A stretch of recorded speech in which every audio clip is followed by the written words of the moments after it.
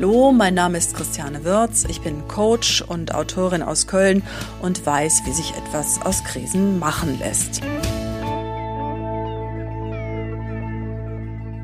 Heute haben wir wieder einen Podcast-Gast aus den USA hier in einer Videokonferenz, wie das ja jetzt möglicherweise unter Lockdown-Bedingungen öfter immer noch weiter der Fall sein wird, aber immerhin haben wir so eine gute Möglichkeit, in Kontakt zu sein. Ich begrüße Marcel Ciampi. Marcel Ciampi ist vielen Menschen ein Begriff, die in Sachen Neurodiversität unterwegs sind. Das heißt, Menschen, die vor allen Dingen im Bereich Autismus-Spektrum dafür kämpfen, dass die positiven Seiten, sagen wir einfach mal, dieses Phänomens anerkannt werden und dass man mit diesen positiven Eigenschaften auch in Gesellschaft und Wirtschaft wahrgenommen wird.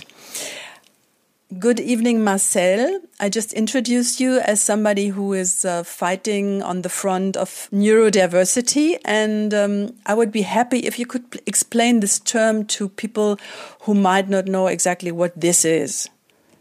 Thank you, and thank you for having this conversation with me this evening. It's a pleasure to be speaking with you from the United States and the state of Washington. We're a couple states above California, and I'm sandwiched between Seattle and Portland, Oregon. That's a great question. Neurodiversity itself is actually a quite complex concept. It is referring to not only a definition, but also a movement and a political movement.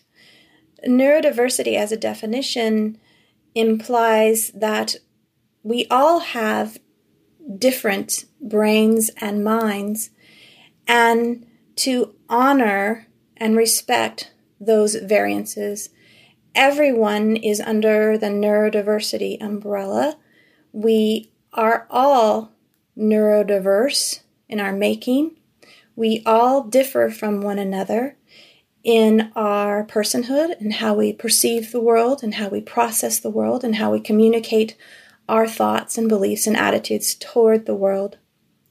I like to tease that the only people that aren't under the neurodiversity umbrella are zombies and ghosts. And I joke that ghosts are debatable, depending on your belief system. Neurodivergency, on the other hand, are distinct brains and minds that significantly vary from the mainstream norm. So the word neurodivergent, or being a neurodivergent such as myself, and what qualifies me as a neurodivergent is I'm autistic and have hyperlexia, dyslexia, dyspraxia, generalized anxiety disorder, post-traumatic condition, and some other things as well, situational depression. All of those things qualify me as being a neurodivergent. And the difference between the neurodiversity umbrella and being neurodivergent is a neurodivergent person, as I said, their brain varies significantly from the norm.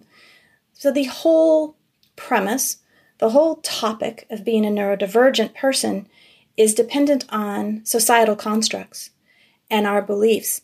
So it's continually shifting, and it depends on what type of culture you belong to. So in the Western society, neurodivergent people are oftentimes seen as quote-unquote abnormal or in need of fixing. And what the neurodiversity movement is about is recognizing that there is no perfect brain and that many people who are neurodivergents aren't in need of fixing. They don't need to be made into the typical normal person, but to be appreciated for their distinct minds, their distinct strengths, and the beautiful depth and wisdom they can bring to the world, and how our differences make for a better world. And the word itself, neurodiversity, the grandfather of neurodiversity is biodiversity, which implies respecting our world and all the variances that are part of our world and in our nature. And neurodiversity can be thought of in a very similar way of respecting and honoring all those beautiful variances of the human being that are on the planet. And by doing that, we're honoring biodiversity and honoring the world itself and nature. So they all gather together. They're all part of one unit. Mm-hmm. I mean, is this really a fact that there's a normal brain? Or is this, I mean, like, do we have, let's say, data about a lifetime span of all the people in the US, for example, or on the whole world? I mean, isn't that constantly changing and also sometimes like getting better, getting worse, getting, I don't know, in whatever direction? I mean, we have this COVID situation now, and you have people with post-COVID syndromes that nobody can explain up until now. They forget things, they have depression, whatever symptoms. So what exactly is the normal brain? There is no normal brain, and there is no normal brain sitting in a jar anywhere. What normal means in Western society is it doesn't go too far on the pendulum to one side or the next. It doesn't endanger a person or endanger a norm or a societal construct. It doesn't push against the system. It keeps citizens in control. So there is no normalcy. It's a big myth. I sometimes talk about Einstein's brain that I recently learned about. His brain was actually stolen and kept in a jar and traveled around the United States. So if there's any perfect brain, it's probably Einstein's. And what's interesting is there's at least 3 leading experts in the world of psychology, psychiatry, who say Einstein was more than likely on the autism spectrum. So if we're looking at a perfect brain, it's probably neurodivergent. If we're looking at a normal brain that people want to study and steal and emulate and find out what made it tick, it's by all definitions not normal. And also when we're looking at the concept of normalcy, so few of us, when we dig deep into personal lives and personal histories, so few of us would even fit that definition. Most of us, especially with the global health climate, the COVID, as you mentioned, most of us would fit under some type of neurodivergency in our lifetime, whether that's we grow old enough to lose part of our memory, or as you said, we have a virus that affects our memory, or we are anxious and have anxiety because of the world situation, or we've undergone divorce or job loss or home loss, which has affected our depression. So many of us fit under having aspects of being a neurodivergent that it's really in actuality not a minority. What's wonderful about these labels that we are establishing, as hard as it is to box people in and define them under labels, is that it's giving us a platform to discuss our differences and our variances and how we can support one another. What is happening rapidly, though, the more people I speak with around the world, I spoke with someone from India this morning, someone from UK this morning, because what's happening is we are discovering through these labels and through these names and through these movements that we are more alike than different. And perhaps we have created more boxes, or we have created more boxes than are needed, but it gives us a launching pad to begin these discussions and to meet individuals like yourself and talk about how we can support one another, how we can improve the workplace, what's working, what's not working, and to pinpoint where we're at so we can map out where we want to get to. Marcelle, can you tell us a little bit about your personal journey? I mean, your personal, let's say, neurodiverse journey, self-discovery journey, and being, I don't know, a kind of advocate for this neurodiverse movement. How did it come? Sure, thank you. I have a middle son. I have 3 sons. They all graduated from school the exact same day this year, 2 from college and 1 from high school. And my middle son is on the autism spectrum, diagnosed with Asperger's syndrome when he was 5, and he's now 22, and he's doing very well. That's when my journey began several years ago, more than a decade ago, with autism itself. I was late-age diagnosed Asperger's syndrome when it was still a standalone diagnosis in the United States. Now it falls under the autism umbrella in the U.S. when I was 42, 43, about 9 years ago, with that discovery, I started to note all of the discrepancies and all of the misnomers and myths and stereotypes about being an autistic person that were online and in the media. For example, that we lacked empathy, we couldn't be married, we couldn't hold down a job. And the more and more people I met, which became upwards of 10, 20, 30,000 people around the world who identified with being autistic or Asperger or similar neurodivergent profile, the more I realized, not only in myself and my son and all these beautiful souls around the world, is that these stereotypes were wrong. Yet the professionals in the field and the media are still to this day perpetualizing, pushing out these misnomers and these mistruths. And I started to process on a blog called Everyday Asperger's my thoughts about being a late-age diagnosed woman in America, and the thoughts and feelings I was having not only in self-discovery, but in discovering this ableism and oppression and discrimination, acts of discrimination against our people, our autistic people and those with similar profiles. And the blog turned out to be 500,000 words, 500,000 words, and then turned into a book.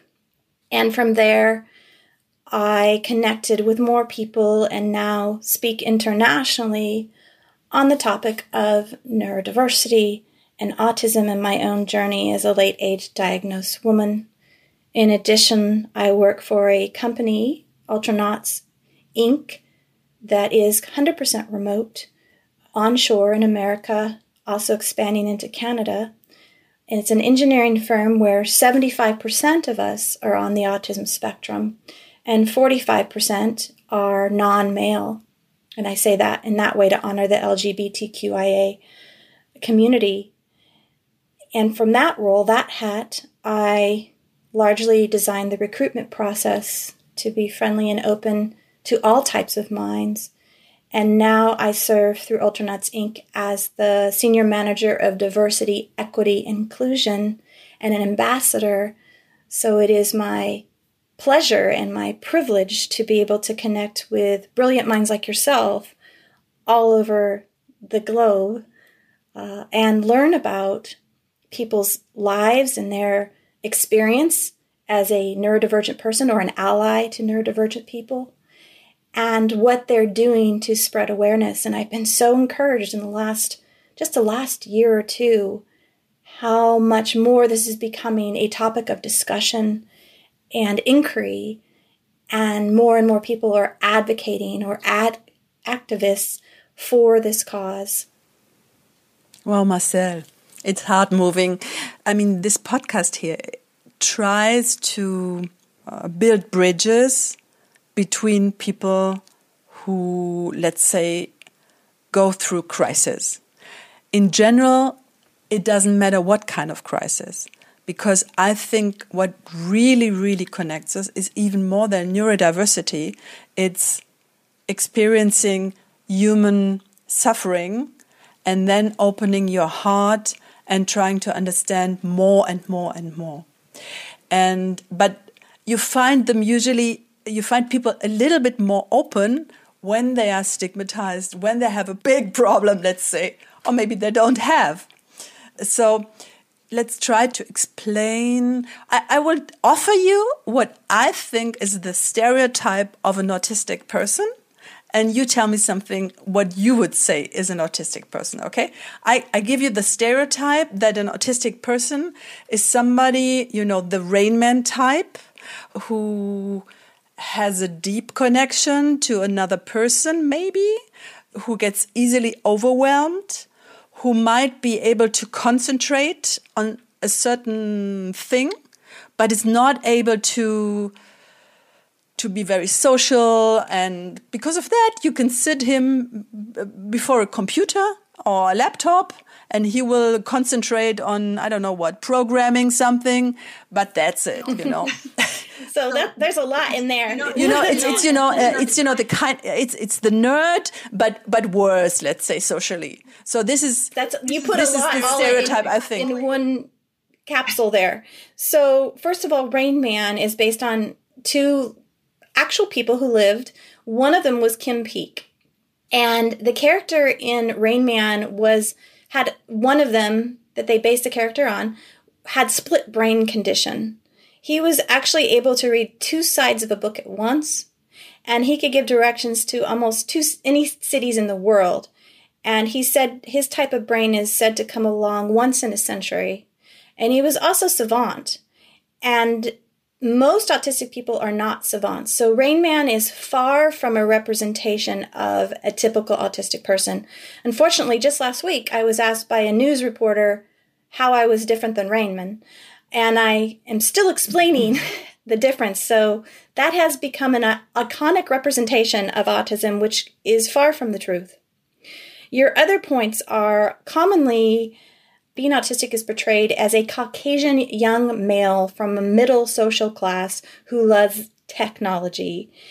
And I have much anecdotal evidence corresponding with over 10,000 autistic people that our interests vary as much as any other human being. I have a friend who belongs to a secret Facebook group where 200 of them are autistic doctors.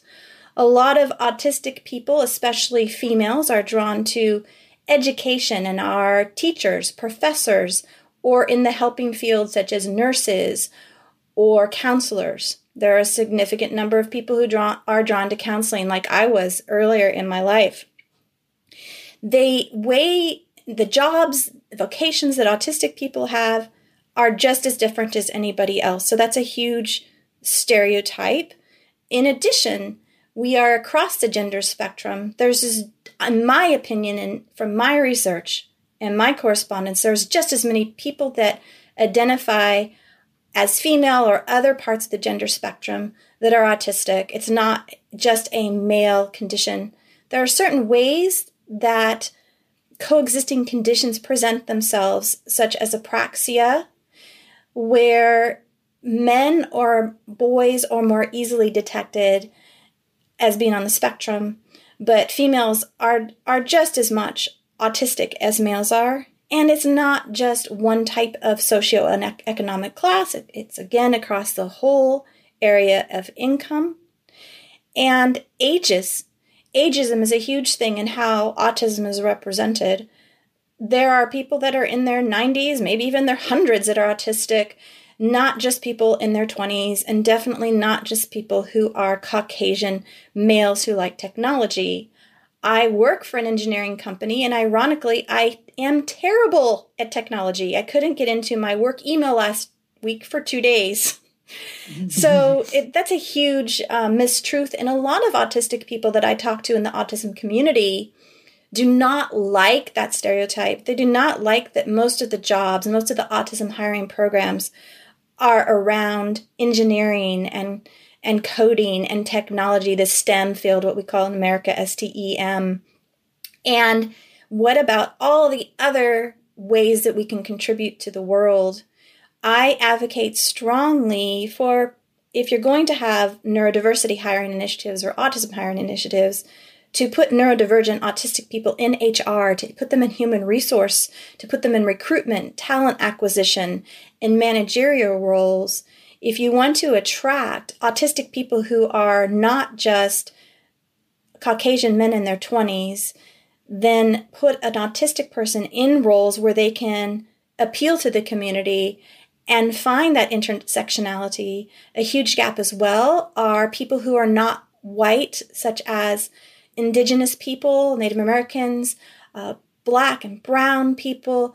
They are being left out of the autism conversation, and it's an extension of oppression and racism from hundreds of years, from the 1500s. It's continuing onward, and we need to support our Black and brown friends and bring them into this discussion and put them on the faces of websites. I don't know how it is in Germany, but in America, if you go to most of the autism organizations and you look at the pictures, whether it's a corporation or a university or a research organization, the pictures depicted of autistic people are usually that stereotypical white male. And we need to change the face of autism. We need to change the voice of autism. Another grossly underrepresented group is non-speaking autistic people. The way someone uses their vocal cords does not represent their intelligence in any way. And a societal norm in the Western society is if you can use your vocal cords right, then therefore you must be more intelligent than someone who cannot. And that's a huge myth. There are brilliant people who do not speak in traditional ways, who are very verbal through assistive technology and through different ways of communicating, such as art and drama. And we need to respect and honor them because they're the most different of the different and therefore the most oppressed and the most underrepresented and the most marginalized. So to answer your question, there are huge stereotypes that still exist and huge truths that autistic people, those with similar profiles, and their allies are obligated as citizens to change, to bring enlightenment of what it is to be autistic. And what it is to be autistic is to be a human being with all the different interests, with all the different perceptions and passions, with just a little different way of perceiving and processing. And it's time that we bring that to the diversity table and look at it together.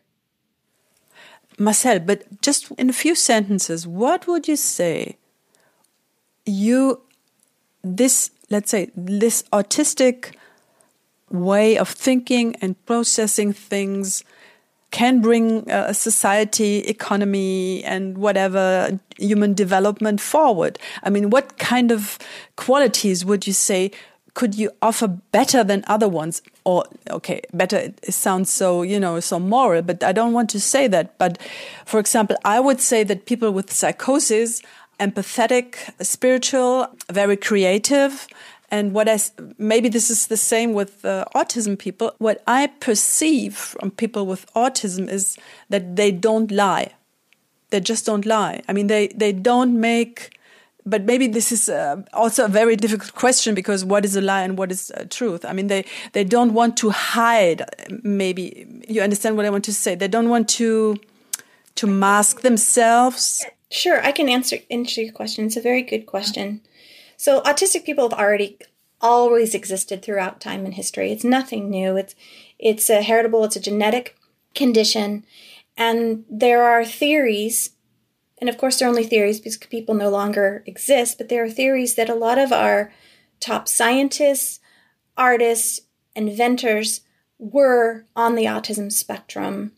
As mentioned, Albert Einstein, and there's many other. You can Google that, you can look on the internet and find theories that have been actually written about, books that have written about certain people like Tesla, and explore the way that autism has been here throughout history.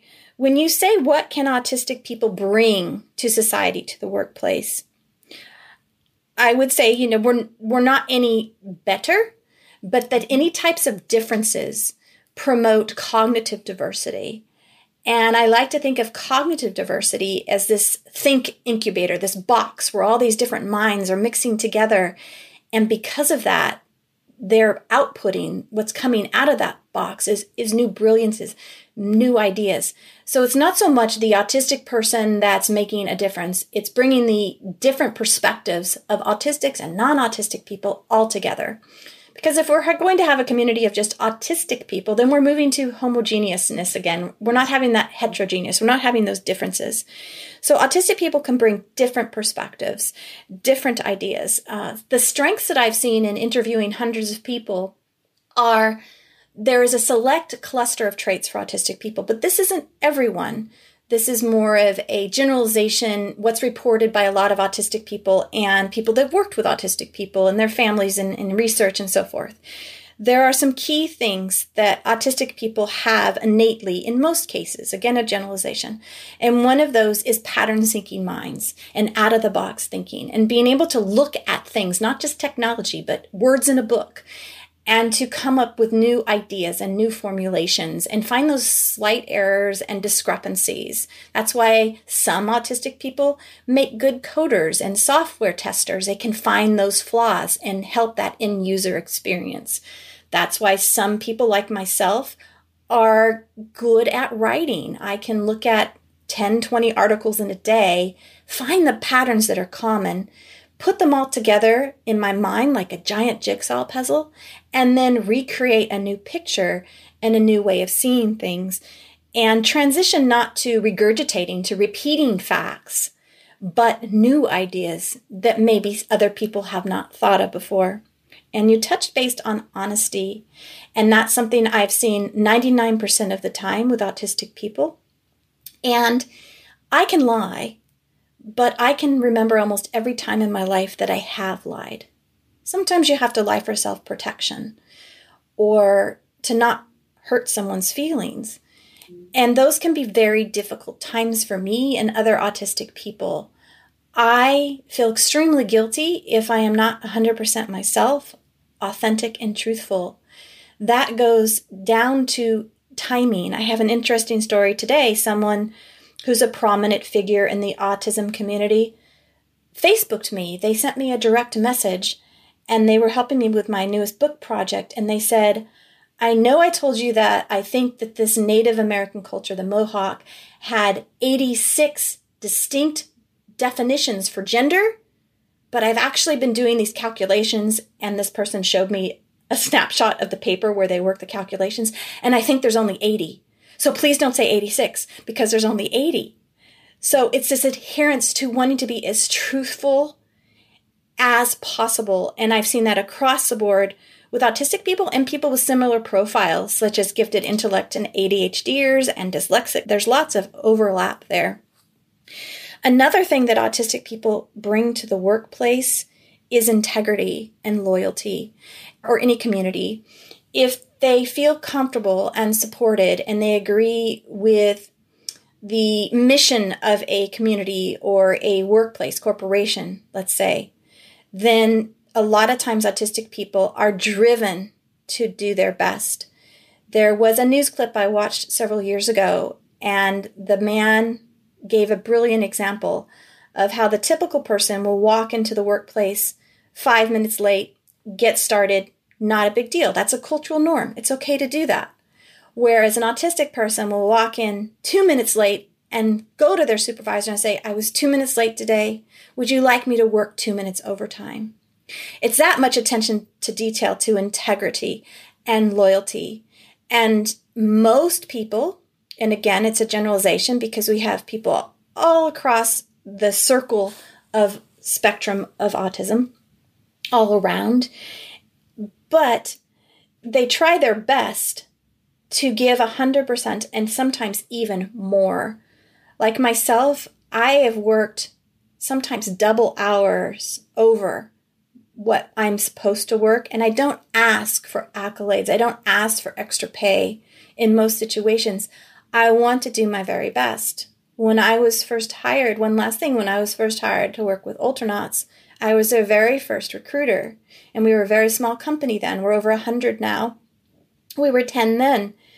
And because it was my responsibility to learn about best recruitment processes, not only for people on the autism spectrum, but for the general population, I have now spent over 3,000 hours reading and studying best practices in the workplace for inclusion for people who are autistic and similar profiles.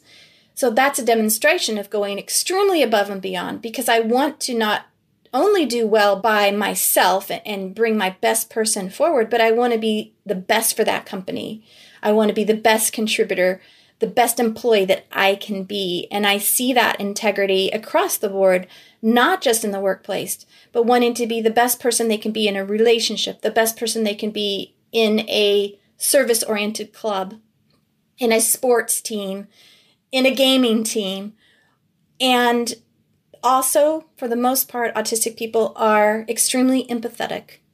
And contrary to some of the stereotypes that are out there, have more empathy than the typical person and take things extremely to heart. And that's sometimes one of the reasons an autistic person might come across as cold or not interested or not paying attention to someone else's pain, is because they're overwhelmed, not only with sensory, but with the emotional and cognitive processing of someone else's pain.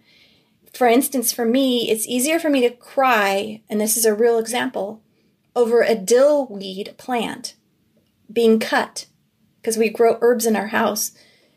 It's easier for me to feel empathy for that plant than it is for maybe someone who's died. And that's because I can process that plant losing part of its life essence, and to process someone's death brings me so much emotional pain and so much confusion that I need time, I need weeks, I need months to process that tragedy. So it's not that autistic people aren't empathetic. We are, again, have brain variances that make us perceive and process the world differently. So this means that, for example, if somebody close in your environment would die, you would seemingly be touched maybe a little bit, but that's it. You will not see tears in something, but you will cry when you are at home and some weeks later and every evening and stuff like that. For example, and this is just me in my experience, everyone processes emotions differently on the autism spectrum. And there are times that I would cry right away, of course, but some things are more complex and complicated. For instance, my dear heart, my professional and personal partner, David, during the pandemic, during COVID last year, he had to fly to see some of his family in Austin, Texas. And he was gone for a week. And when he left, I went numb. And I couldn't feel anything because it was so much to process him traveling during these dangerous times. And it wasn't until he came back 7 days later that I broke down and fell apart and started sobbing. I went into a protective zone.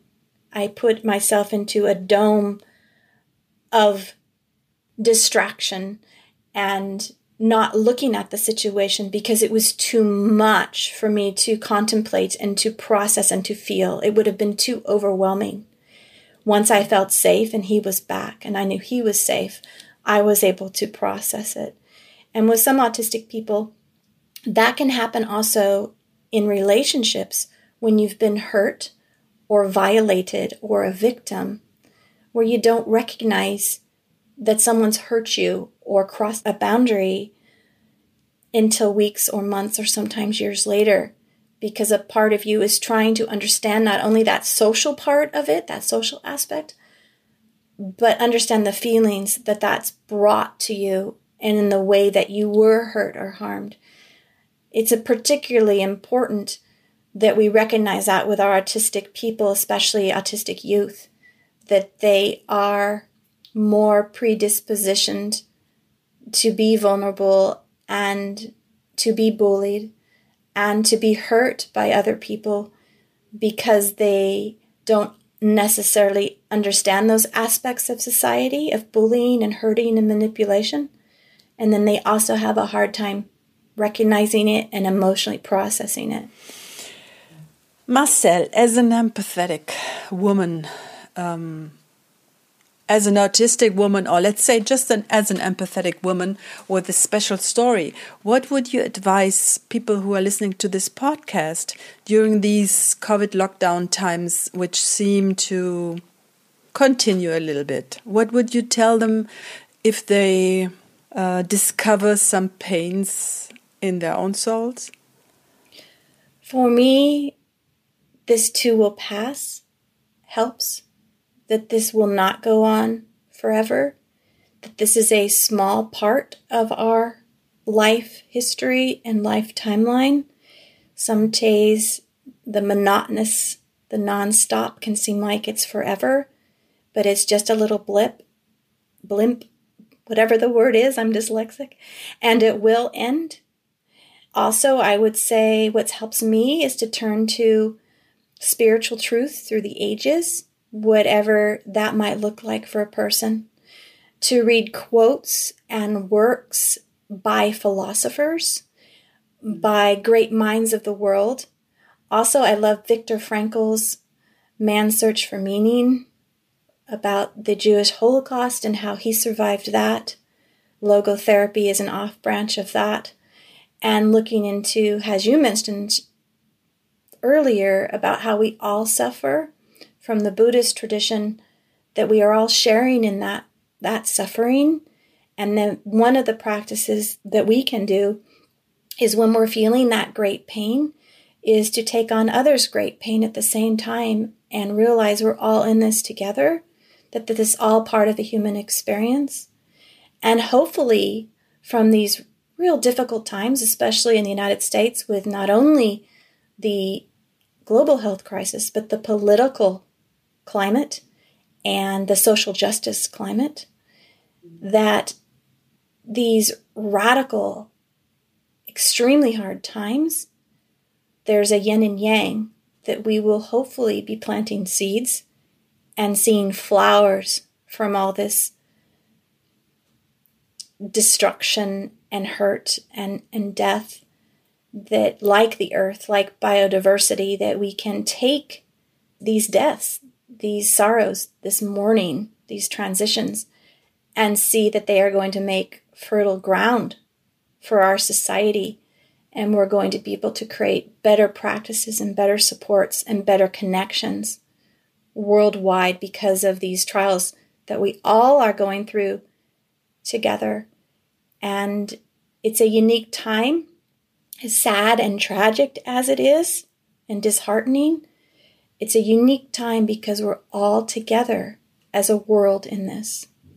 This isn't a war where there's one side and another side of humans. This is where we are all as a collective fighting together and working together and connecting together. It's a unique opportunity to build bridges, as you say, and to make huge transformations in our world and how we communicate and what we see as normal. As example, before remote work was seen as something that might be difficult, and by necessity, so many people now are seeing that there are benefits to it. So we're able to change our vision and change our view and see things in a way that we would not have been able to see before the global pandemic. Marcelle, thank you very much. Have a good evening and maybe see you again. Vielen Dank. Das war die nächste Folge aus unserem Podcast, aus Krisen zum Glück. Bisschen überschattet immer noch von unseren anhaltenden Lockdowns gerade. Es ging gerade bei Marcelle um die Problematik Neurodiversität und Autismus-Spektrum. Und wir hören uns in 2 Wochen wieder mit einer neuen schönen Podcast-Folge und einem neuen Interviewcast, einem interessanten. Bis dahin wünsche ich euch, dass ihr irgendwie gut durchkommt und dass Marcelle euch einen guten Rat geben konnte. Und auch nochmal der kleine Aufruf, wenn ihr mir sagen wollt, dass dieser Podcast sich in irgendeiner Art und Weise thematisch verändern sollte, also irgendwie fokussieren sollte auf Mental Health oder nur Schicksalsschläge oder auch gerne eine Rückmeldung, dass es gerade so gut ist, bunte Tüte, dann ist meine Webseite www.christianewirz.com. Also wie gesagt, eine gute Zeit in den nächsten 2 Wochen und bis zur nächsten Folge. Tschüss.